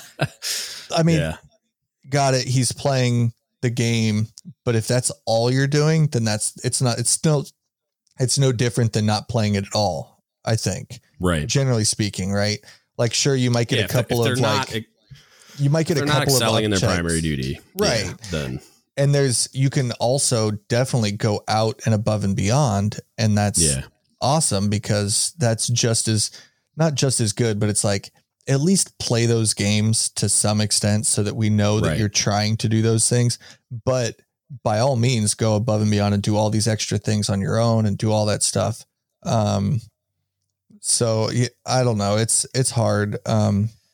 Like you said, the system is broken, but yeah, it is what it is. And so like you can completely denounce the system and play in your own game, and all it's going to do is slow you down. It's not going to make you a worse sailor by any stretch. You will still be a great sailor, but it's going to slow down your advancement. It's going to slow down all those things for sure. Which it's only going to hurt you to fight it for the sake of fighting it. It's like, yes, at every opportunity I will have a discussion with somebody about how I believe it's broken and how I believe it should be fixed, but I'm not going to tell my sailors not to do any of those things because they're stupid. Because it's like, what am I accomplishing there by just like turning my nose up at it? Those sailors are going to have a harder time getting ranked as high as they should be ranked. And so I'm going to tell them, look, like, okay, check, system's broken. However, I need you to understand that in order for you to leverage it to advance as far as you possibly can, because you're the sailor that I believe should, I need you to do these things. I need you to, and it's not all bad. There's plenty of things within the confines of what we're talking about that just because I don't think they should be on an eval doesn't mean that they're not going to assist in your like professional development or set you up to be a better leader or provide you with networking opportunities or anything else that are all good things. But yeah. So the next question, it's kind of going back to the pros and cons of the two types, external and internal motivation, is does one type favor more engagement from sailors? Like, so if you're internally motivated or externally motivated, does one of them make you more engaged? Engaged. Well, I don't know. I feel like maybe this is like a simple view, but I feel like most people are like the working for the weekend, right? Everybody's just trying to do what they got to do to go home. And so whether that is your external motivation or, without getting like too philosophical on that, like, if somebody tells you to do something, you're going to go get it done because you want to go home, or you're forward thinking enough to go, I'm going to do all these things so I don't have to there's no LDIs, right? There's no like liberty dependent 1600 items. work list. Yeah. I'm just going to do whatever I have to do so that I can go home. I feel like that's, I don't know, chicken or the egg, I think, in that situation. Yeah. I would say, I lean a little more towards internal motivation, but it's more because I view myself as more internally than externally motivated. So I just feel like it leans more towards engagement because I don't need any type of a catalyst. Like I'm not reliant upon some external thing. But then again, you get caught up in that loop that we talked about earlier. Yeah. So I'm going to move on to the next slide so that we don't do that again. I'm going to read the slide. It's just talking about motivation and defined roles, understand position in the team, and have clearly defined responsibilities and duties. Goals, more passionate about effort when achievable goals are defined. Feeling of progress is positive, intrinsic motivator that appeals to almost everyone. Purpose, need to feel effort matters, show how contribution fits into the bigger picture. And then recognition, even intrinsically motivated people desire to be rewarded. It keeps the fire burning. So it's just talking more about like subcategories of motivation and how these things kind of feed in, whether you're internally or externally motivated.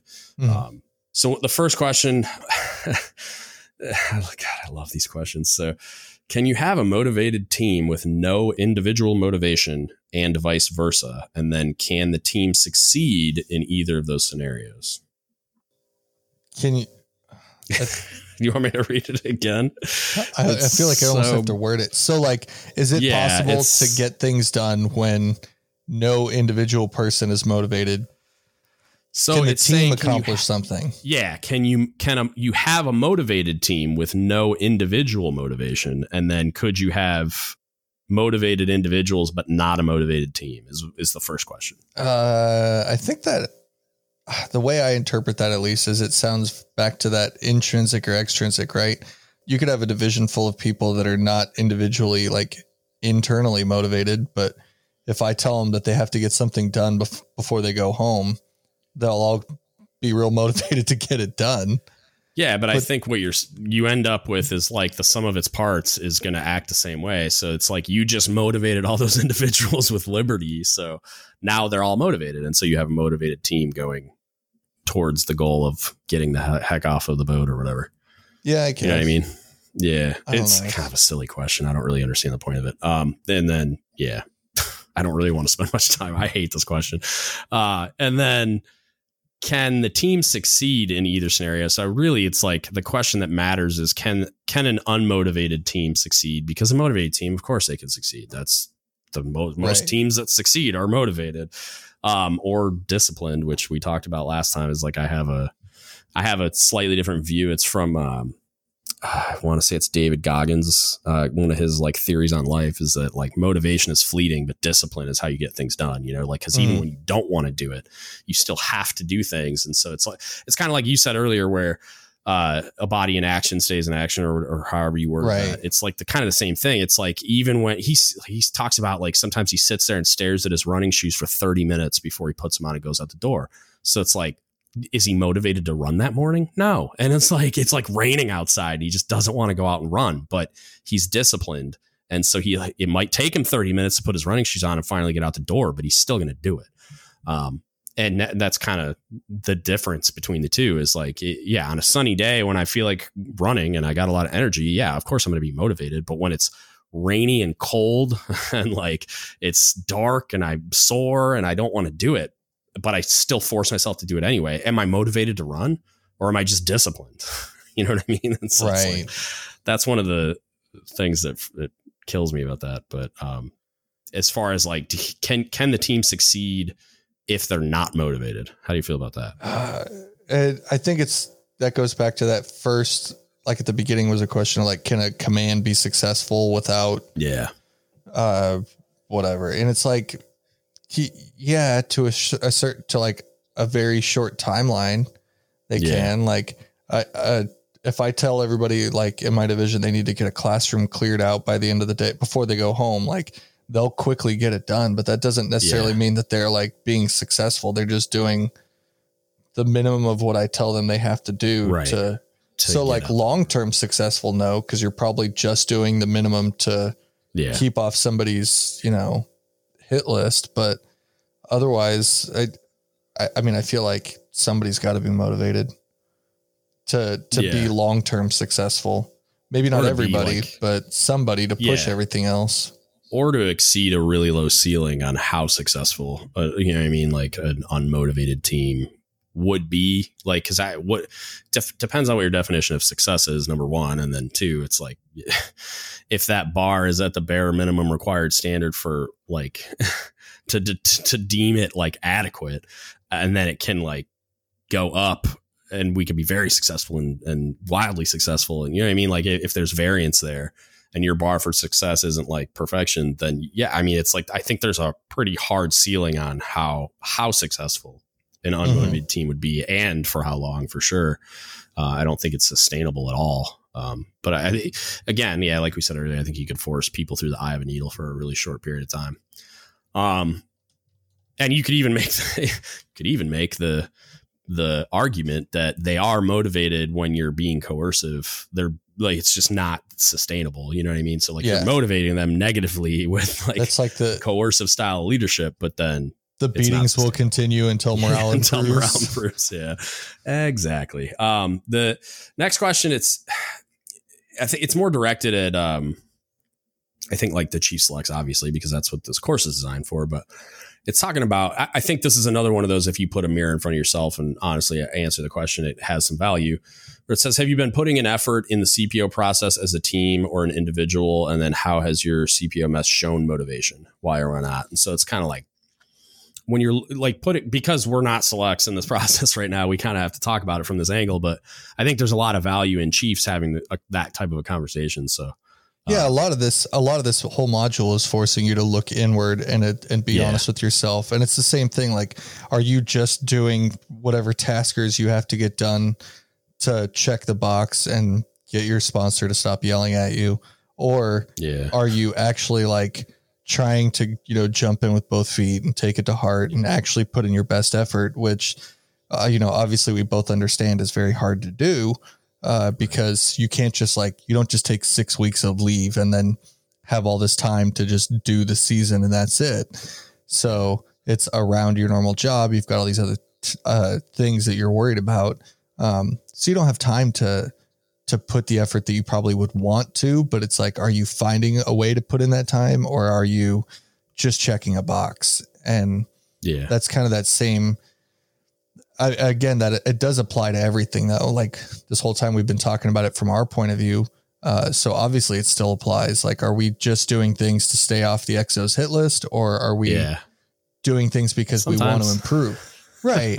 And you kind of have to prioritize like every new tasking that comes in, or every new problem that you see, or whatever. Right. However it comes across your desk, you're doing that mental calculation of like, do I care about this, or does somebody else care about this?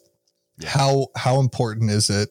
And like, how bad am I going to get yelled at if it doesn't get done on time, or, and how much am I willing to put up with? And what else do I have to do? Right. And then you're constantly reshifting and reordering all of those priorities in your head, as with every problem you see. Like, you're late for a meeting, but you see somebody walking with their hands in their pockets. Like, and it's like, okay, well, it's 20 degrees outside. It's cold. I want to put my hands in my pockets too. Is it worth stopping and being even more late? I have gloves on, but continue. Right. Yeah, I know.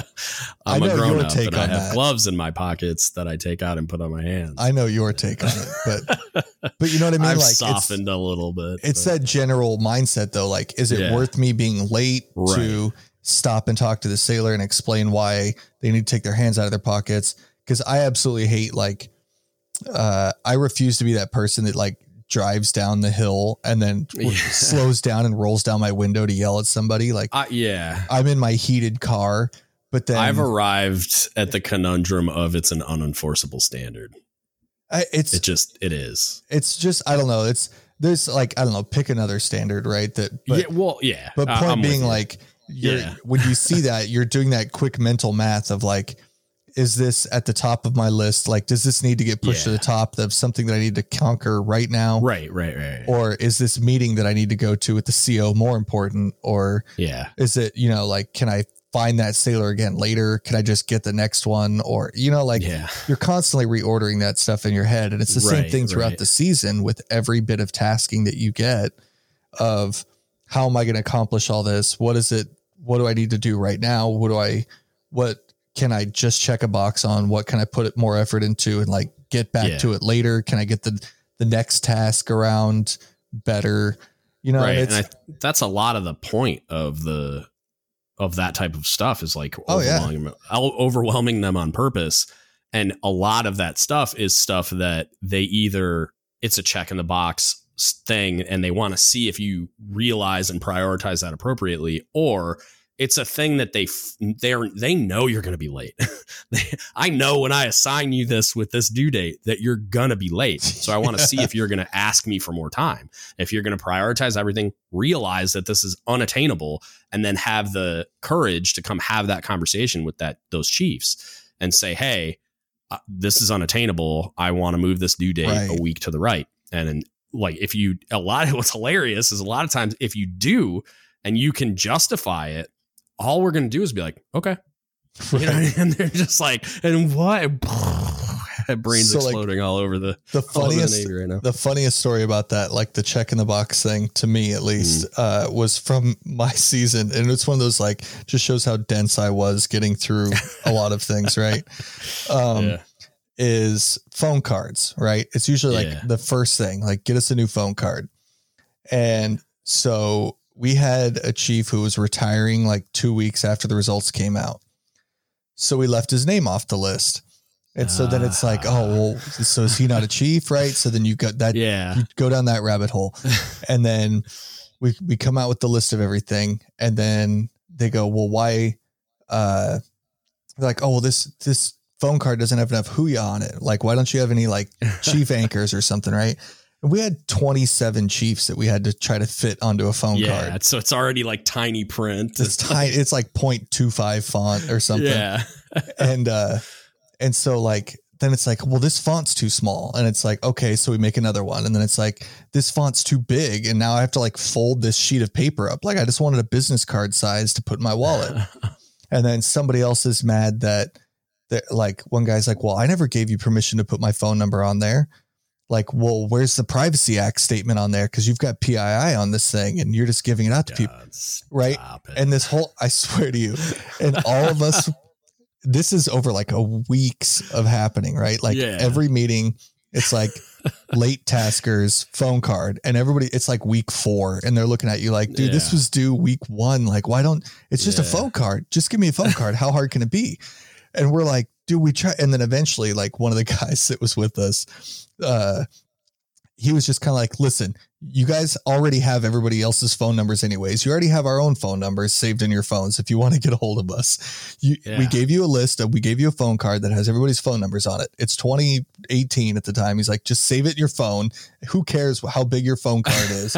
Just stuff it in your wallet. You have a phone card. And everybody was like, oh, okay.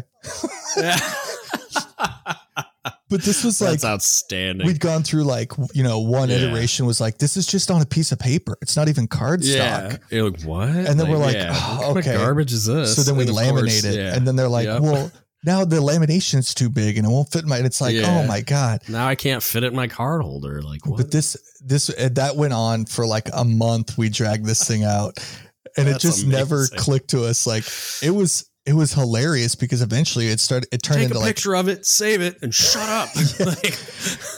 But then eventually it turned into like us laughing because we were like, then it turned into like a game on our part of like, how ridiculous can we make this phone card?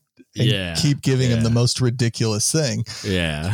And then eventually it was like, this dude just got fed up with it. And that's so funny. Everybody was just like, okay, all right. Yeah, we'll take this one. And then that was hilarious. And it took us way too long for that to click, but it was the funniest thing. Like looking back at it, especially, so many like lost hours of sleep for no reason over the dumbest thing. But it was so funny once it finished. Yeah. Anyways. So the next slide, it's basically the same stuff talking about engagement. So start early, encourage professional development, and ensure organization and team goals are understood and aligned.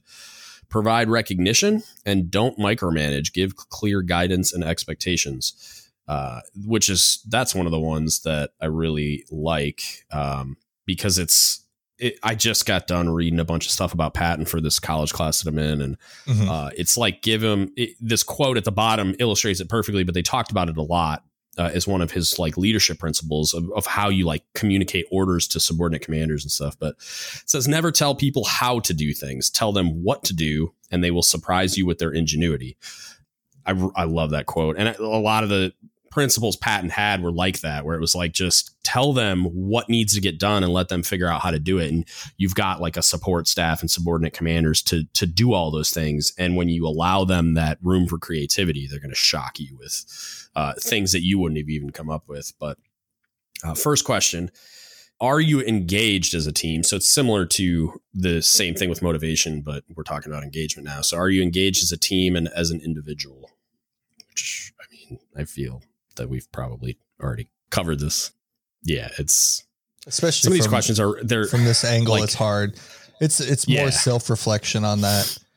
Just a quick aside on that, and then we can move on with same thing was our final night without going into like how it was all set up at exactly what we're doing, because it won't make any sense to anybody that wasn't there. Eventually somebody said like, be honest, how many of you guys just kind of phoned it in for like the group project type stuff? Like if you're in a group doing something, how many of you just didn't participate or did the bare minimum and let somebody else pick up all the weight? And, it was that same, like you saw a couple people step forward. They were like, yeah, I screwed over these people because I just didn't do something that I should have done and I made somebody else do it. And it felt more, I can't think of the word. It was like a bigger thing in that moment than during teaching the creed. If you bring the same thing up, like, are you engaged? Yeah. Are you actually doing something? And it's kind of one of those, it should spawn that thought process of somebody going like, oh yeah, maybe I don't do, maybe I'm not pulling my weight, or maybe I should be doing more. Yeah. I've criticized a lot of the questions, and I feel like it's part of the reason I get frustrated with some of them is that it's not a room full of selects having the conversation. And it's like, some of them are definitely aimed at that group and will probably be more productive in a group of the correct audience. But some of them I just, I gotcha. I get frustrated. Will you truly wear the hat with the same pride as your shipmates? Why is that question there? I just like, I don't understand how that has any value to anybody, but it's there. And so I felt the need to read it and comment on it. The next, I'm going to skip over the activity as I always do. They will do that when they're in their groups. So yeah, so now we're effectively at summary because the last thing was that activity that they'll do as a group. So is there anything, because I feel like some of the questions are a little rough on this topic, or just there's maybe some stuff left out. Anything you want to pontificate on real quick before we wrap up that you feel like we haven't talked about already? No, not that I can think of off the top of my head. Most of it's just I just think that standard looking inward is probably a good thing that people don't do very often. I think a lot of people, you either think, like I said earlier, I get an eval and a midterm every year. Right. My boss tells me how I'm doing. Right. But at this point, for everybody going through the season, right, you are the boss. So there's a lot more people that depend on you to do certain things or to be good at your job or take care of them or however you want to phrase that. And so you should be looking inward more often and saying like, am I doing the right thing for these guys? Or just outright asking them, like you said earlier, you might be afraid of the answer, but at least you'll know, like, hopefully you have people that aren't just all terrified to tell you the truth, and you have at least one person who will be honest with you. But I feel like people should be looking inward more often at how they're doing. And I feel like it's an easy, there's 100 different mechanisms that already exist in the Navy between evals that somebody else tells you how you're doing. And you go, okay, that I'm a upper half MP. That's how I'm doing. Right. But then you also have like, it goes all the way up, right? Like the CO does the same thing and wants to know how they're doing with their command climate surveys. I know that they're cheesy and they're all the stock questions. Right. Yep. But it's somebody is trying to get that. You tell me how I'm doing, because not many people show up to work and like, just think like, yeah, man, I'm just dirt bagging it up. This is pretty awesome. It happens. Sure. But not long-term. Typically most people, I think, at least assume that they're going down the right path or they're trying to. So sometimes like you might have to stop and think like, hey, how am I doing compared to how I think I'm doing, or how successful is my division, or how successful is, how did they do on the last eval cycle? Like, how did their rankings pan out? Are my guys seem to be getting the shaft, because then maybe I'm not doing my job and helping promote them, or are they not getting the collateral duties, or are they not, whatever the case is, right? Like your name should be, your division's sailor, like your sailors should be on the tips of the tongue of everybody above you, for good things, obviously. So, but that's like one of those things that you can think about, like, hey, when I brought up my sailor last week to the department head, he said who and had no idea what I was talking about. That's probably a bad thing. Like, I need to find a way to, maybe I'm not doing my job. And in general, taking more of that on yourself instead of just saying like, well, that sailor needs to just do more. Like, do they? Or, I mean, maybe, but maybe it's on you to at least tell them that they need to do more. Cause again, they may not know that they're not measuring up to where they think they are. And I think that's really important too, to like in order for them to know whether it's them or whether that sailor needs to do better. It's like you need to be standing in front of that mirror so that you know the difference between those. Cause a lot of people are just going to blame the sailor and say, oh, that's because they're not performing at a high level, so the department head doesn't know who they are. Or maybe you're just not advocating for them and communicating their performance properly and putting them in positions so that the department head recognizes who they are and all the good things that they're doing. And even if it's just 100% a leadership issue, even if it's 100% the sailor somehow, let's just pretend like that's a mythical situation that's possible. It's 100% the sailor's fault, right? Then you should turn around and say, well, then how can I fix that? Or how can I help that? Yeah, I was going to say even in the fake scenario that it's 100% their fault, you're still failing as a leader. So it's like you can't even get out of a culpability when it's a imaginary 100% their fault type of scenario. There's always a leadership failure happening in that type of a situation. Yeah. But yeah, man, I agree. Like, I think it's not just important so that you're aware. It's like, it's how you stay motivated and engaged as a leader is by being aware of how well you're doing. And like I was talking about with the example earlier of maybe I used to be super motivated and engaged, and maybe I'm even known as that guy. And that's like one of my, like how people recognize me as a personality or as a leader is that I'm motivated and engaged. But maybe I took my foot off the gas and I didn't even recognize it myself, because that's part of my identity now, is I'm the motivated and engaged guy. Like, and so I need people to tell me that I'm taking my foot off the gas. And so I need to put myself in a position to be told that by having people like you and I have conversations all the time. And then also soliciting that type of feedback from juniors, officers, whoever, like just put people in a position to tell you those things by asking them the questions, and then just surrounding you with the type of people that are going to say those things. You know what I mean? Like, just go seek that kind of stuff out, because I have those conversations a lot where like I'll find a mentor, because I find myself in situations where I question, it's like, am I doing this good? Because it's like after I've looked around at everything else and analyzed all the things, and I've eliminated fault everywhere else, it's like, okay, maybe I'm screwed up. And like, I try to check there first, but sometimes I'm super convinced that it's not me. Like, no, I was so involved and I did a great job here. And so then I look everywhere else, because I'm pretty confident going in that like, oh no, there's no way it's me. But then I like check everything else off the list and I'm like, well, the only thing left is that I'm screwing something up. So then I go call a mentor, or I talk to somebody like you or whoever, and I bounce it off that wall and I'm like, hey, like, here's what's going on, blah, blah. And then like they start immediately poking holes in it because I can't see past my own nose, you know, and it's just like, oh, it is me. I'm an idiot.